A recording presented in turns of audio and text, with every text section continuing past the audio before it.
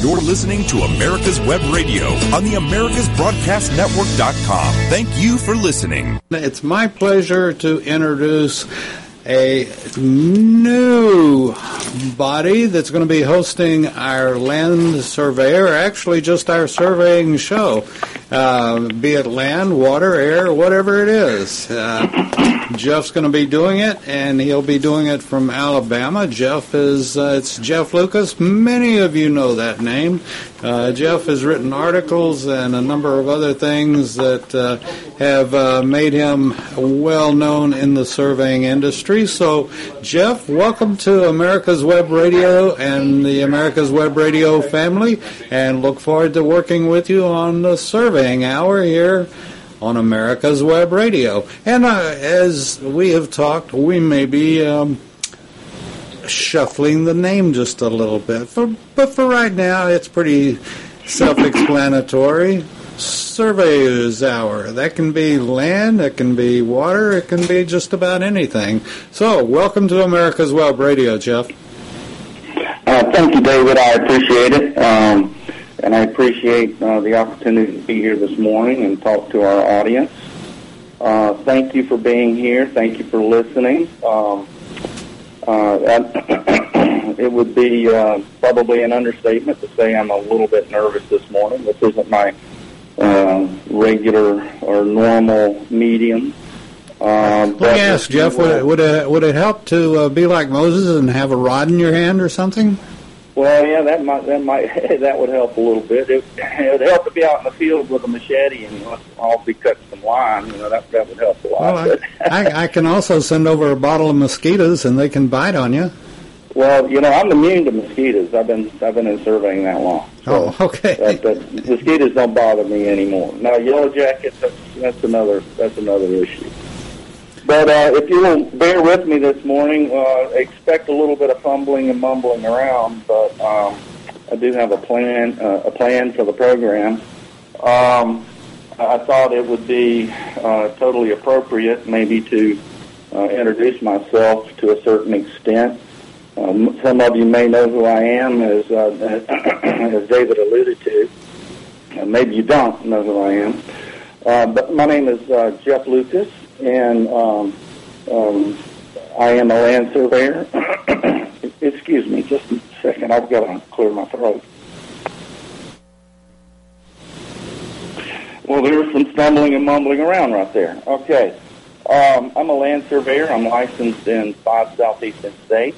My home state of Alabama, and all the states that surround Alabama, Florida, Georgia, Mississippi, and Tennessee. I'm also a licensed attorney and member of the Alabama State Bar.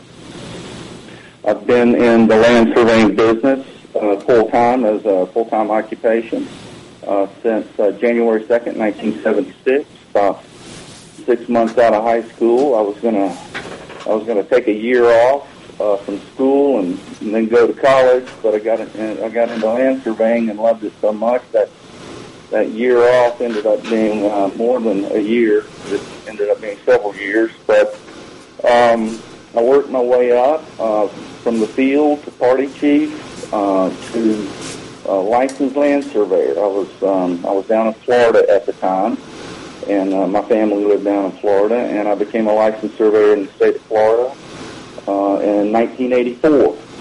And so I moved my family back to the Birmingham area in 1997. And when I came up here, I ended up, because of work issues, I ended up having to get licensed in some other states. So I did that.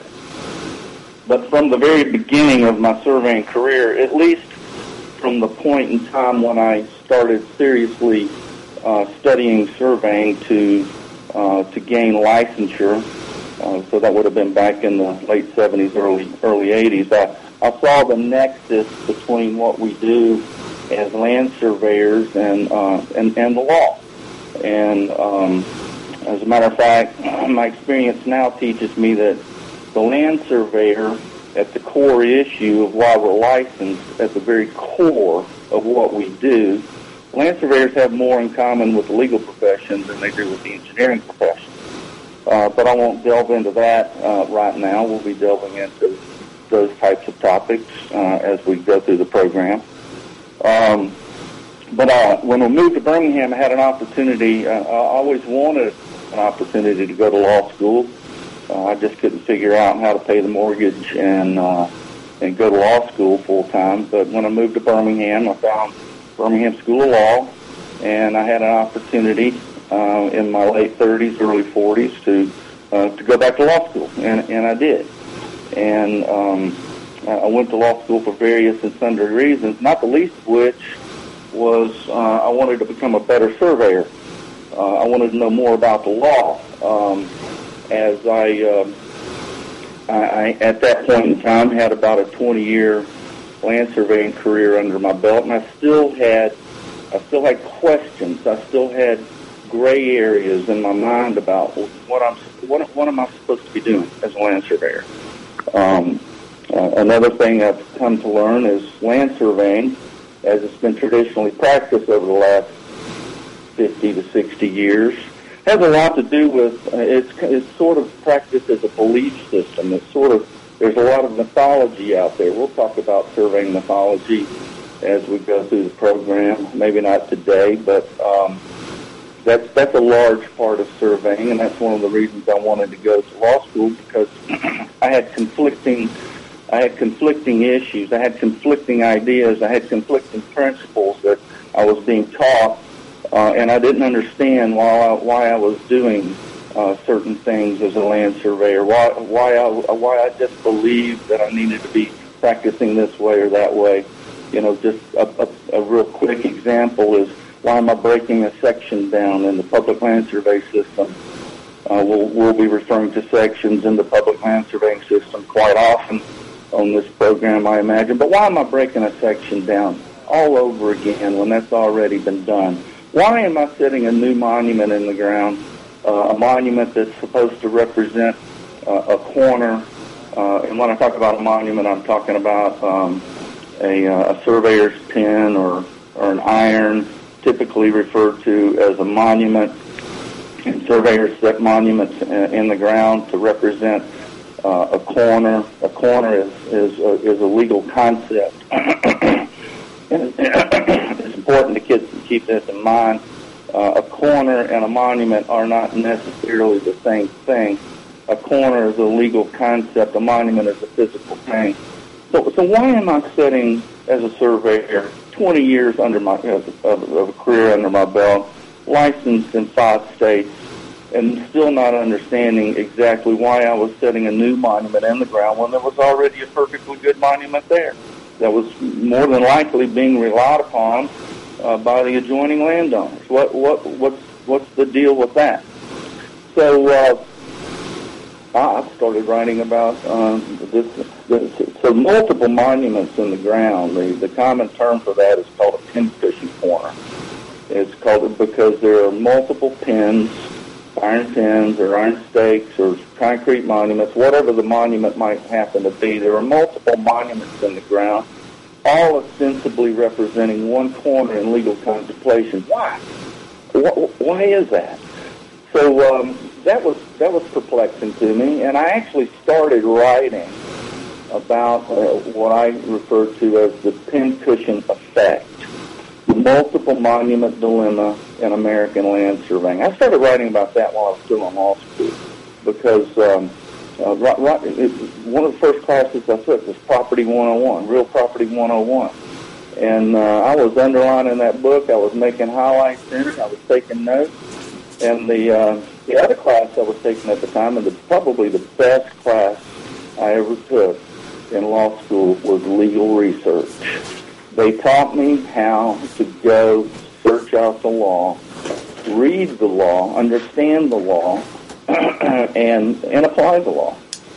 And that's what they do in law school. They don't teach you how to become a lawyer. They teach you how to find the law. They teach you about the law. They don't teach you how to be a lawyer. So I was finding answers. Back then, in the late 1990s and early 2000s, it wasn't so easy just to get online and search for court cases. Now, of course, you can get online, you can Google almost anything and find an answer. The question is it the correct answer?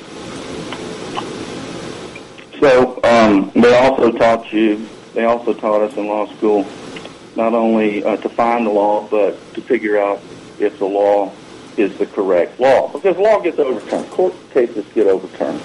Statutes get changed. Every time the legislature goes into conference, I mean, they're always changing the law. Okay, so the law changes.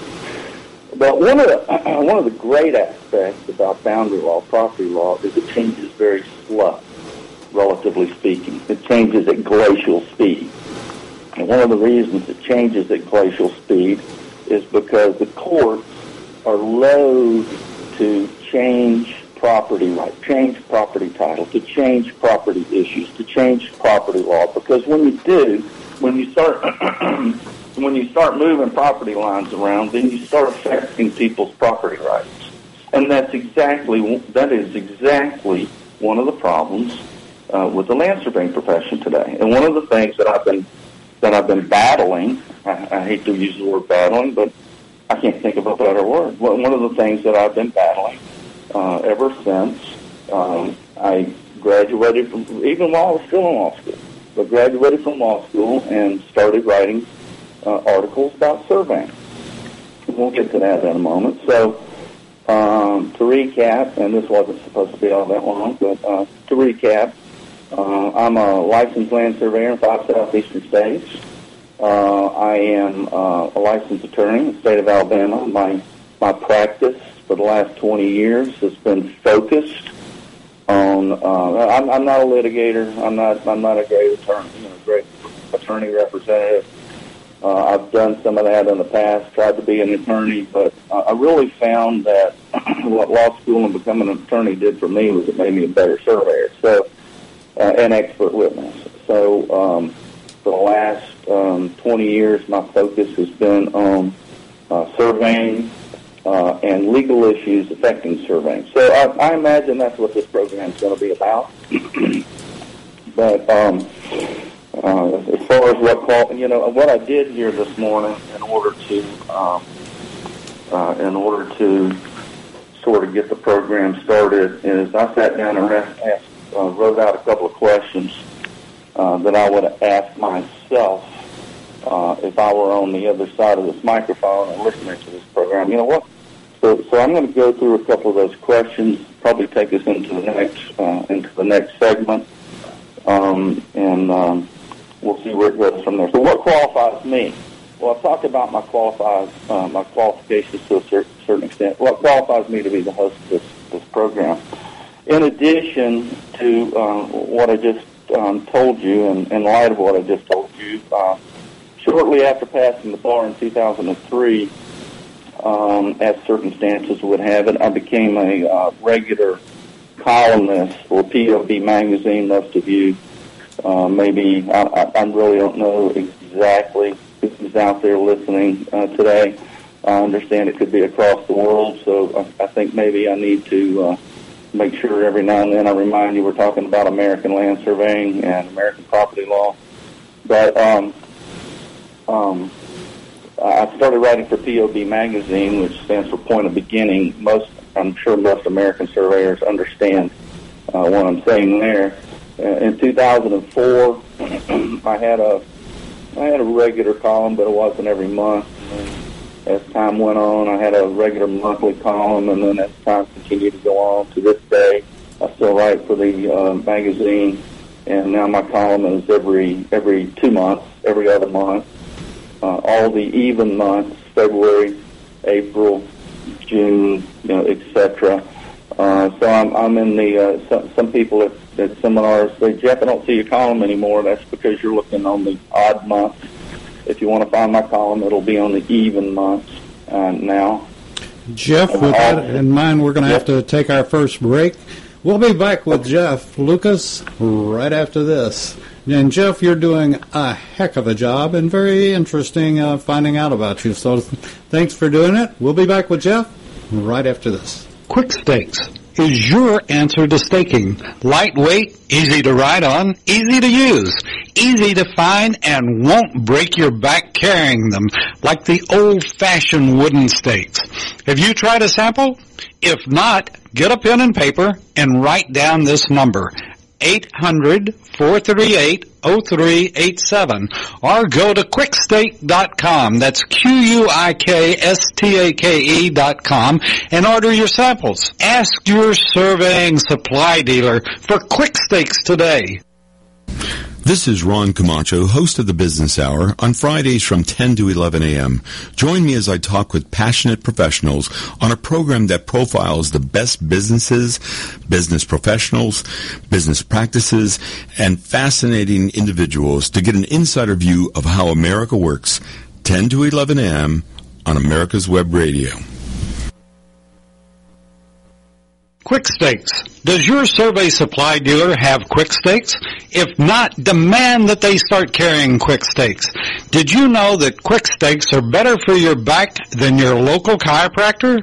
Lightweight and easier to use than the old heavy wooden stake. Order a sample today and prove it to yourself. Quick Stakes, your back-friendly stake. You're listening to America's Web Radio on the AmericasBroadcastNetwork.com. Thank you for listening. Okay, thank you. Glad to be back. I'm going to wrap up this What Qualifies Me here in just a few minutes. So I've been writing for POB Magazine since 2004. I have authored 3 books on surveying Alabama boundary law that was sponsored by the Alabama Society of Professional Land Surveyors. That book rolled out in 2011. It was meant to be a template for taking it to other states. That didn't work out so well, but you know what? I'm kind of happy it didn't.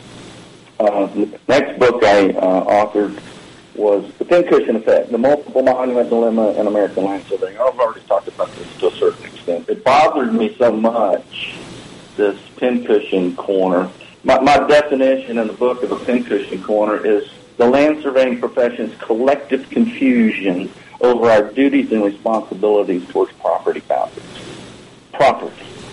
That, when I was coming up as a plebe surveyor and, newly minted surveyor, my mentors told me, we don't have anything to do with property rights. We have nothing whatsoever to do with property rights. There's another surveying myth.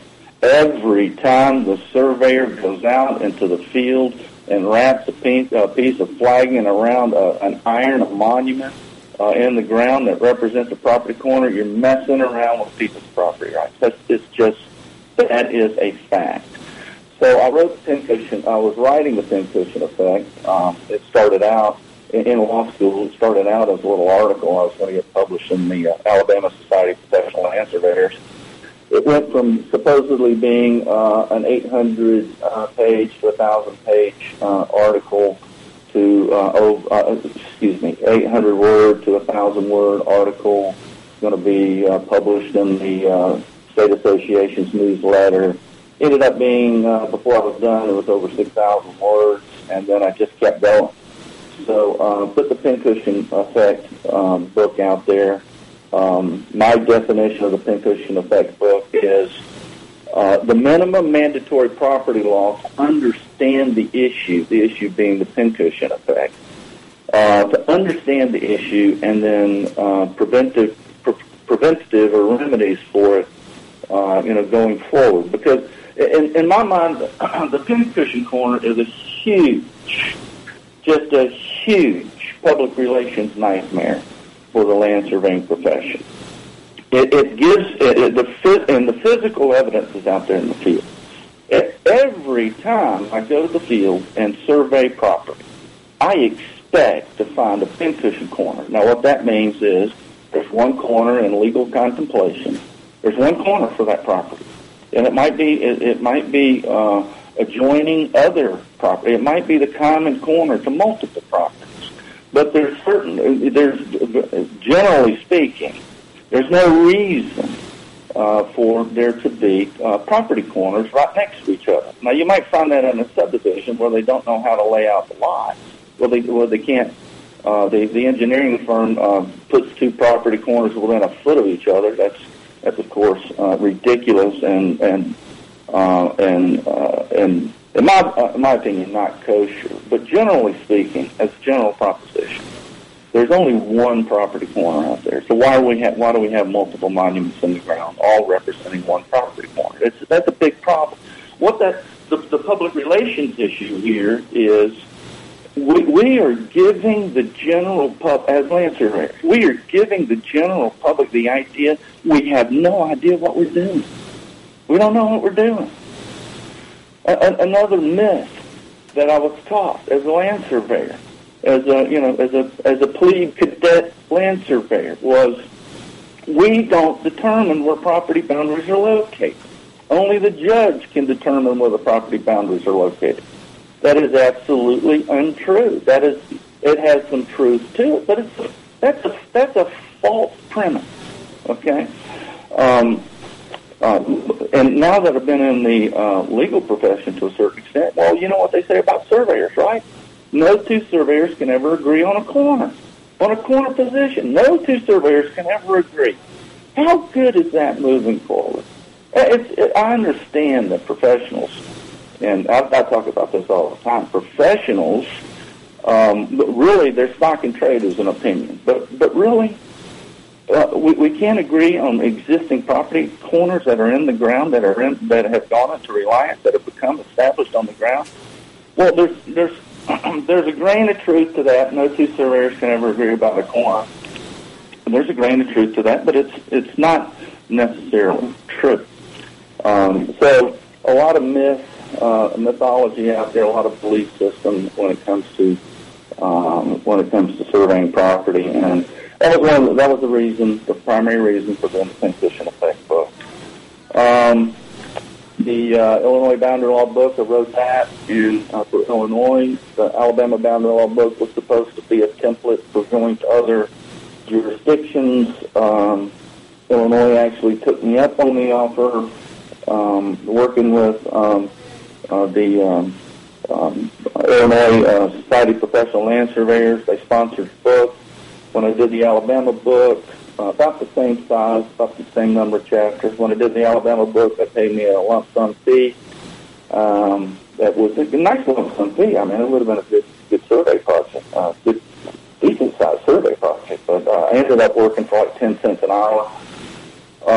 In the final analysis, when I did the Illinois Boundary Law book, I got a larger lump sum fee and probably ended up working for 5 cents an hour. So the idea that I could take the Alabama Boundary Law book as a template and transfer that over to another jurisdiction really didn't work out all that well. So I'm kind of glad that those letters I sent out to these various and sundry associations across the country, I'm glad they didn't take me up on it because that would not have been a good thing. So I've written 3 books. I have been doing live presentation seminars since 2004. And I have probably 30 titles in my seminar library, and writing for POB magazine and some other magazines and local association newsletters. I probably have over 100, maybe it's approaching 150 articles that I've published. So if that doesn't qualify me to be a host of a program, then I'm not quite sure what would. So we're going to move forward with the idea that maybe I'm qualified to host this show. Now, I will say one thing at this point. I don't have all the answers, but after 40 years in the land surveying profession, after being licensed in 5 states, and after being an attorney and a member of the state bar for now closing in on 20 years, I do claim to have a clue. So what's my plan for the program? Well, that's a nice segue right into that question. I know the program traditionally has been bring guests on and talk to guests and I guess interview guests. I know when Kurt Sumner was doing the NSPS radio hour, I was on the program a couple of times, and that's what we did. Kurt would bring guests on, and he would ask him questions, and you know, very good discussion. Well, I don't have a guest this today. That doesn't mean we're not going to have guests. My idea moving forward for this program, if great people at America's Web Radio are in agreement, is maybe we won't get a guest on here for a couple weeks. I haven't even called anybody up, asked them if they want to be a guest. I have a lot of people in mind I'd like to bring on and talk to and interview them and get their information out there on the airways. Haven't done that yet, but what I thought the program would be about, at least in my mind's eye, would be that, and also, back up a little bit, also, you can't call in and give me your questions. This isn't like a live presentation in front of an audience where you can raise your hand. I'll stop. You ask me a question. I'll do the best to answer that question. Maybe that takes us down another little path over here. In a seminar, you try not to go down rabbit holes because you've got a presentation to make, and you got a limited amount of time to make that presentation in. So I'm thinking about this program. Well, we don't have that kind of limitation. We can go down a rabbit hole if you want to go down a rabbit hole. If you don't want to, if you don't have any questions or comments, then I guess I'll talk about what I think that you might be interested in. But I think it would be a much more interesting program if you wrote in your questions and comments. They will forward those questions and comments. They, being America's Web Radio, will forward those questions and comments to me. And then on the next program, which will be next Monday, I will look at those questions and comments, and I'll throw out the bad ones and keep the good ones. I'll look. I'll make sure it's a relevant question. You don't need to know what I ate for breakfast this morning, obviously. So it'll be relevant stuff. We'll deal with the relevant questions and comments. After everything I've told you, then I'm assuming at this point in time you probably have the idea that my forte is surveying in the law, or land surveyors, and the legal aspects that the legal issues that affect their practice as land surveyors. That's what I've been doing and writing about for the last 20 years. So that's kind of where I'm heading with this program. That doesn't mean, though, that you can't ask other questions, and I'll do my best to answer them. But I'm not full disclosure here, I'm not a real big technical guy. I'm not a real big equipment guy. But hey, that doesn't mean we can't get some guests on here who are.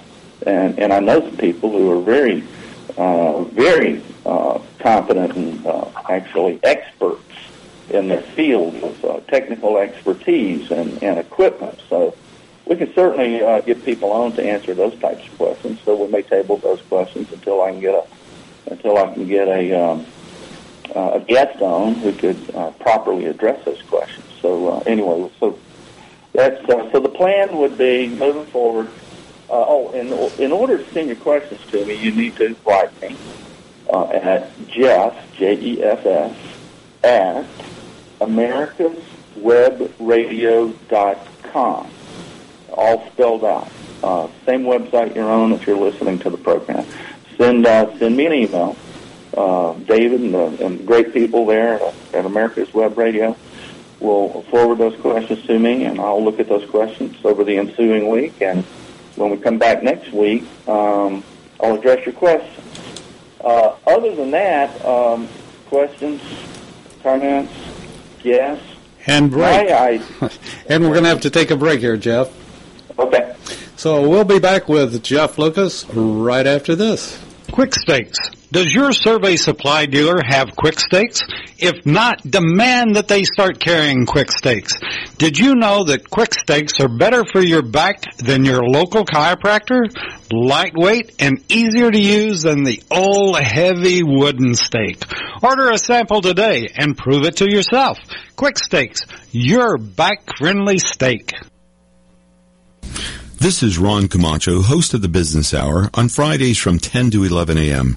Join me as I talk with passionate professionals on a program that profiles the best businesses, business professionals, business practices, and fascinating individuals to get an insider view of how America works. 10 to 11 a.m. on America's Web Radio.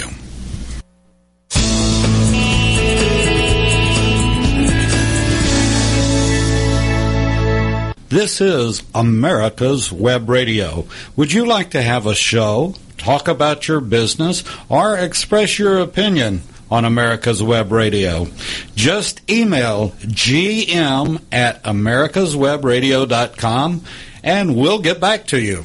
Thank you.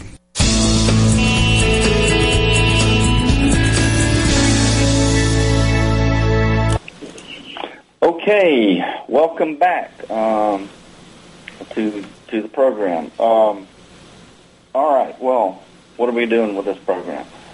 Certainly, I do want to get guests on here. I want to hear what your comments are. I want to hear what your questions are. In the final analysis, the bottom line is I want to talk about what you want to talk about. Now, I imagine our audience consists of surveyors, maybe people working in surveying who aren't licensed yet or who could be students. My experience with POB magazine tells me that it's not just surveyors reading the magazine. A lot of times when there's a survey problem, landowners start doing their own research. I have run into this more times than I can even count. A surveyor comes out, does a survey of property, upsets the status quo. The landowners are all in an uproar, especially the one who is ostensibly losing land because of the new monuments set in the ground in new places where they've never existed before, set by the latest surveyor coming along. And what do? They start doing online research into land surveying, and they'll find POB magazine, they'll find American Surveyor magazine, they'll find the other one. They used to be Professional Surveyor magazine. And they'll start reading articles, and then I get emails because they'll read an article of mine in POB magazine, or they'll find me on my website, and and they've been doing all this research and into land surveying because it's perplexing what's happened to them. They don't understand what the surveyors have done or why they did it. And it's the easy answer to that is because surveyors are operating under a belief system. They just believe they're supposed to do this. They just believe they're supposed to do that. However, they have a very tough time showing us where it actually is written, so to speak, that they're supposed to be doing that. But anyway, be that as it may. So I'm assuming that out there in the audience there are probably landowners who have been aggrieved by some recent surveying activity. Maybe that's probably why they're listening right now. They looked up land surveyors, and they found America's Web Radio, and they found out, wow, by golly, there's a land surveying hour show. So maybe they're listening in for that reason. So I don't know exactly, and you may be listening from another country. I don't know. So until you start writing me and telling me what you want to listen to, or what you want to hear, or what you want me to address, my idea has been is right now, especially today, with no guests and no questions, that I'm gonna. I got a seminar library with more than 30 titles in it. I got 150 articles out there. I'm going to pick something and just start kind of going through it. Sort of what I do in a seminar presentation. I'll put a presentation together, put the slides up there on the screen, and use them to sort of prompt the conversation forward. So that's what I'm going to do now. That's what we're going to do today, and I'm looking forward to hearing from you, and we'll change directions. So I've got plenty of material, folks. I could go on for probably a year of Mondays without needing a guest or any questions, but that's not what I want to do. So the program I picked today, and I'm just going to kind of slide through here and get some points to talk about, is how to make a boundary determination that will win in court. I think I put this program together first somewhere back in the mid-2000s, 2005, 2006, something like that. Again, this is working on that mythology that this was in some, to a certain extent, breaking the mythology that only the judge can determine where the property boundary is located on the ground. Okay, only a judge can make that determination. We surveyors, we can't do that. We're not even supposed to know what the law is. This is what I was taught, folks. I'm repeating to you things that I was told and what I was taught and things that I read. And evidence and procedures, and Clark on surveying and boundaries when I was studying to be for that first examination. We're not even supposed to know what the law is. Well, that's a myth. We are supposed to know what the law is. But this idea that only a judge can make a boundary determination, post law school, and I'm not going to talk about law school all day long here, but it comes up. Okay, it comes up. Things I learned in law school that now I know are the truth, as opposed to the mythology I was taught prior to law school. But one of the epiphanies I guess I had post law school was no, that's not true. It's not the judge. The judge is not the only person who can make a boundary determination. As a matter of fact, the only person in the United States of America who can go into the field and make a boundary determination, a determination of the on-the-ground location of the property lines, the only person licensed and sanctioned by the state to do that is the licensed surveyor in each of the individual jurisdictions. And when I say jurisdictions, I'm talking about the state. Only the licensed surveyor in the first instance. That is the only person who is licensed in the United States of America, licensed and sanctioned to render an opinion on the ground location of property lines. A judge can't do that. An attorney sitting in her office cannot do that. The title company cannot do that. The only person who can do that is the licensed surveyor, licensed and sanctioned by the state. This is the core issue. Some people kind of snicker at this. That's ridiculous, but it's true. The only reason we are licensed as land surveyors is for the protection of the public. Now, what is it that we protect about the public? I mean, that's a basic, simple question. What do we protect? Well, if you look at the NCEE model rules and laws, which most engineering and surveying boards, licensure boards across the country have adopted, then you will see that the model law says we're licensed to protect the health, welfare, and the property of people of the state. Now, we do have a role in protecting health. When you go out there and you start chaos in the community by moving property boundaries around, you're certainly affecting their health to some degree. You're affecting their welfare to some degree. But the only reason we have a license to survey property is to protect their property interests. If we're not doing that, then there is no reason for land surveyors to even be licensed. There's no reason to license land surveyors.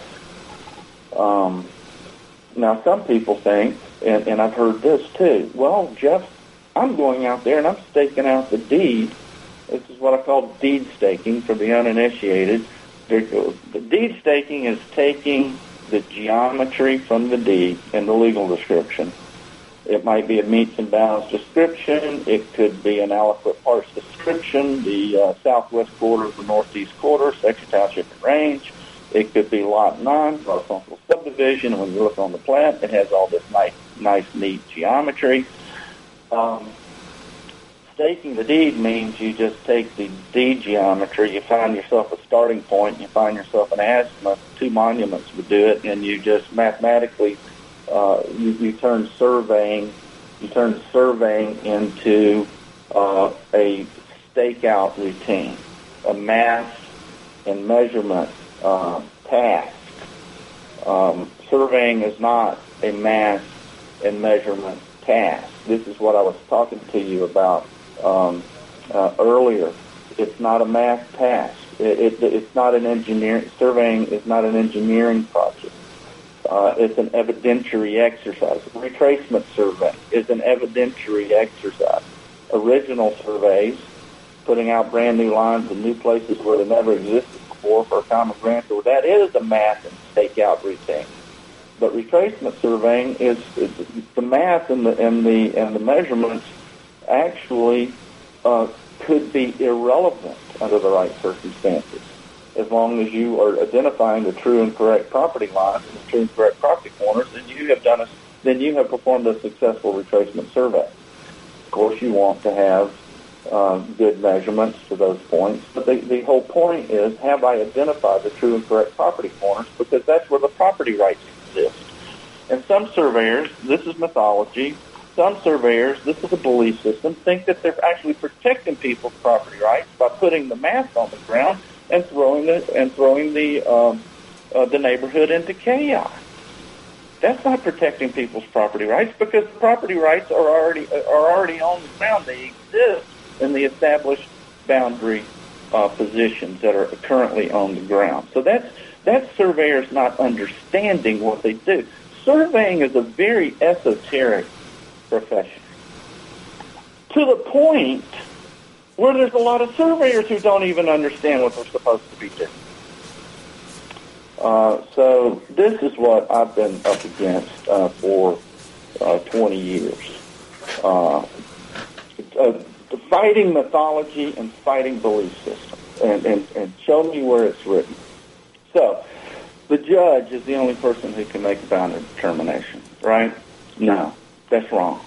A judge, in order for a judge to even listen to a boundary dispute, the judge has to have 2 or 3 things. First of all, the judge has to have subject matter jurisdiction. Not just any old municipal judge and sitting in a municipal court can make a boundary determination. Why? Because property rights are involved. And equity is involved. You have to, it's your higher level courts in the state of Alabama, it's our circuit courts. Our higher level courts, they have to have subject matter jurisdiction over property boundaries. And one of the things that's required is equity jurisdiction. I can't get into a discussion about law and equity here today. We only have about 15 minutes left, but we'll get into that. But only your higher level courts have both law and equity jurisdiction. You have to have a court with equity jurisdiction. That's your higher level courts, and certainly it's all of your appellate level courts. They all have your courts of appeal, your state Supreme Court. They all have equity jurisdiction. What is equity? Equity is what's fair and what's right. It's not necessarily written down in a criminal code somewhere. Okay, it's not necessarily written down in a statute somewhere. That's what case law is all about, and that's why. And surveying is heavily infused with case law. Most of our rules for surveying property has to do with court decisions that have been made and rendered. Jeff, we're going to have to stop and take our last break. You're listening to the Surveyors Hour on America's Web Radio with Jeff Lucas, Esquire. Does the Esquire come before the surveyor or the surveyor before the Esquire? I usually put, officially, I put Jeffrey N. Lucas, J.D., P.L.S., E.S.Q. You read on the web. You're supposed to put your highest degree first, yeah, and then other things after that. So That's what I do. Well, now that we got that straight, we will move on. Jeff, thank you, and we'll be back with more of Jeff Lucas, Esquire, and all the rest of the alphabet soup right after this. Quick Stakes. Does your survey supply dealer have Quick Stakes? If not, demand that they start carrying Quick Stakes. Did you know that Quick Stakes are better for your back than your local chiropractor? Lightweight and easier to use than the old heavy wooden stake. Order a sample today and prove it to yourself. Quick Stakes, your back-friendly stake. Whether cruising the strip in a 57 Chevy or taking the family on a vacation in a 71 Oldsmobile Vista Cruiser, you need to tune in to Classic Cars with Steve Ronaldo and Jim Weber every Saturday from 8 to 9 a.m. on americaswebradio.com. Quick Stakes is your answer to staking. Lightweight, easy to ride on, easy to use, easy to find, and won't break your back carrying them like the old-fashioned wooden stakes. Have you tried a sample? If not, get a pen and paper and write down this number, 800-438-0387, or go to quickstake.com, that's QUIKSTAKE.com, and order your samples. Ask your surveying supply dealer for Quick Stakes today. You're listening to America's Web Radio on the AmericasBroadcastNetwork.com. Thank you for listening. Thank you, and I am glad you're back. We're on our last segment here at America's Web Radio, and thank you, David, and people at America's Web Radio for allowing me to host this program, and hopefully we'll continue with this program over the next weeks and months. All right, I was talking about the judge. First thing that the judge has to have in order to make a boundary determination is the judge has to have subject matter jurisdiction. Okay, that includes equity jurisdiction.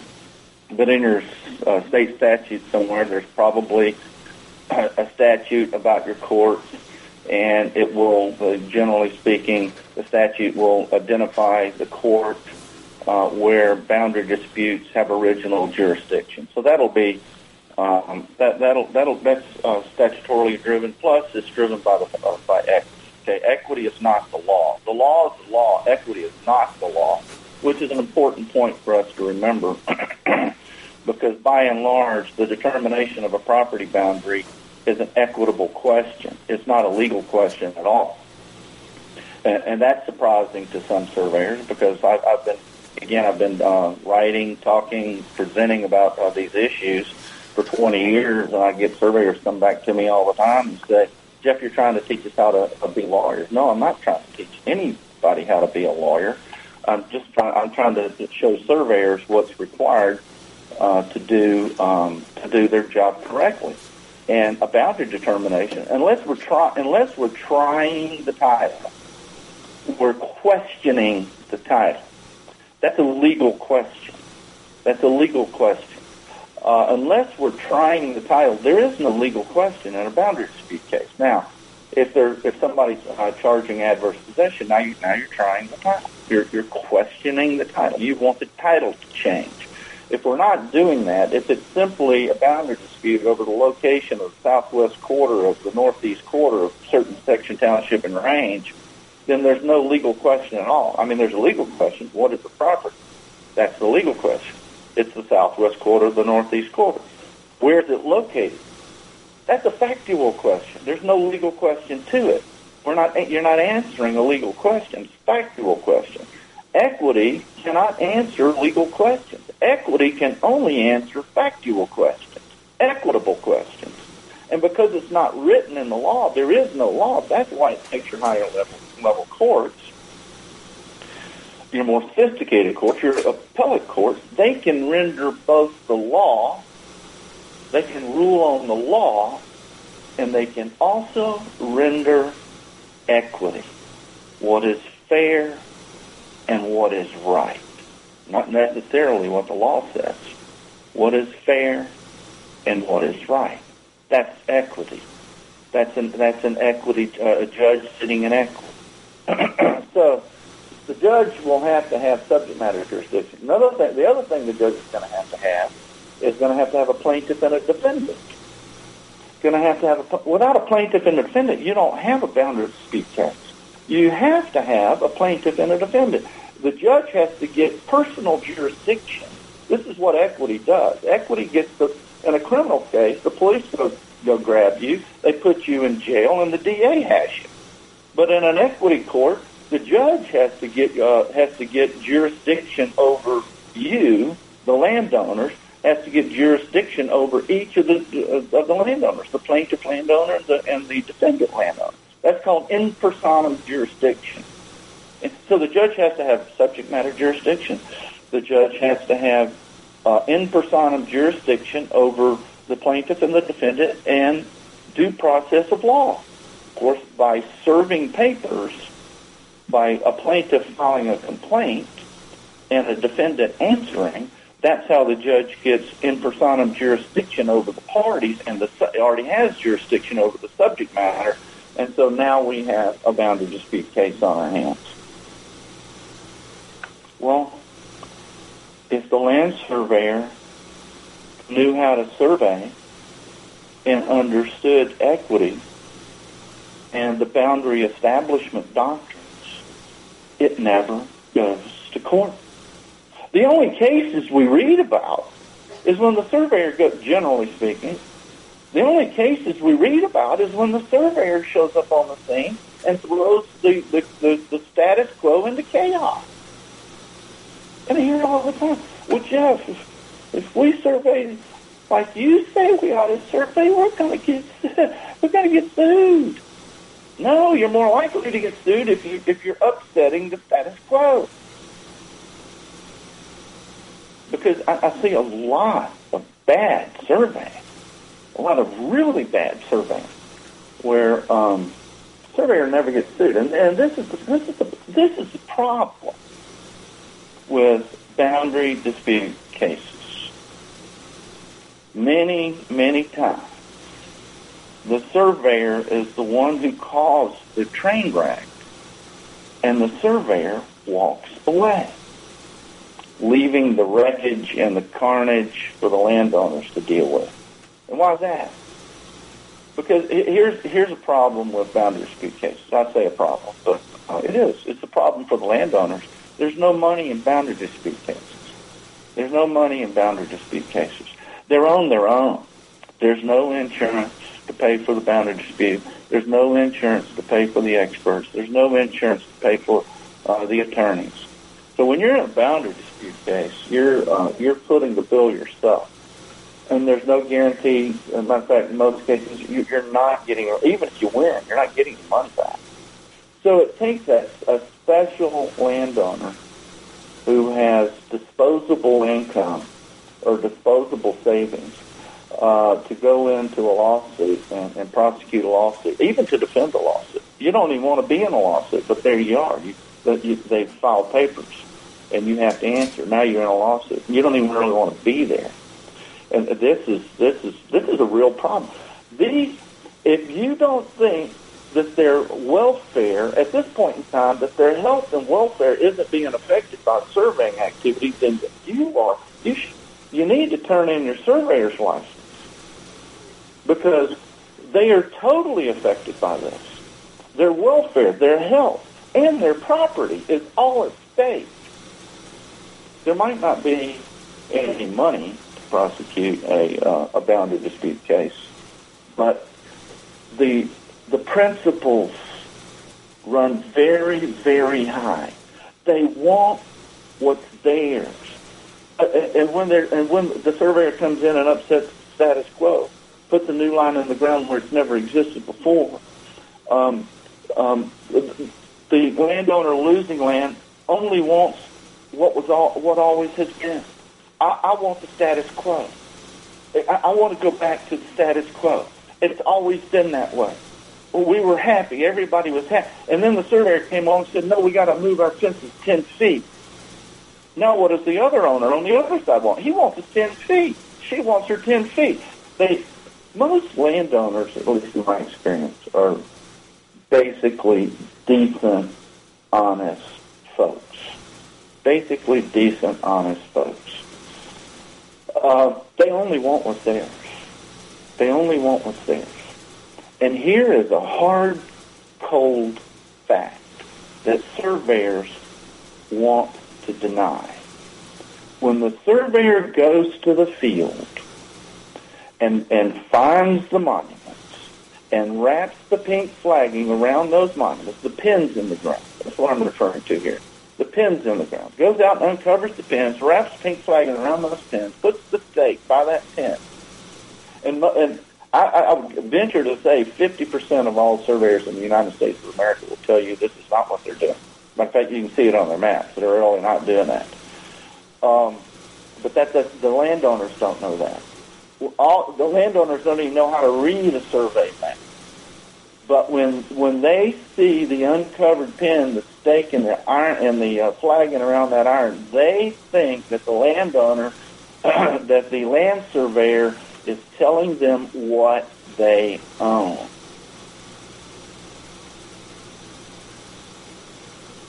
And why wouldn't that be the case? We're supposed to be out there surveying property lines, gathering and evaluating the best available evidence as to where the property lines have become established on the ground, weighing that evidence, and rendering a well-reasoned opinion on the only question open to the land surveyor, and that's the location question. The title question isn't open to you, Mr. Surveyor, Miss Surveyor. That's the legal question. You're supposed to understand and know the legal question. It's the southwest quarter, the northeast quarter. It's Lot 9, Garfunkel subdivision. Yes, that's what the property is. That's the legal question. That is what it is. Your only question as a surveyor is to go out and render a well-reasoned opinion on where it's actually located on the ground. Not to try to upset the apple cart, not to try to upset the status quo, but to render a well-reasoned opinion on the only question you have. And if we're not doing that, then why does society need us? This is a basic question. If we're not doing our job, if we're not doing what the legislature set out for us to do, go protect the property rights of the people of the state, the landowners of the state, then eventually there will be a new system that will come in place, a new rubric, so to speak, that will come into place and replace us. If we're not going to do the job, then we all know what that is. This is no knock on GISers, but we all know what the replacement will be. If we're not going to go out on the ground and do the hard work of finding where the property is located in dirt space, then it will be determined in paper space, and then all the landowners can just go quickly into court and get an adjudication and force the judge to make the determination that the surveyors refuse to make. This is almost a survival issue.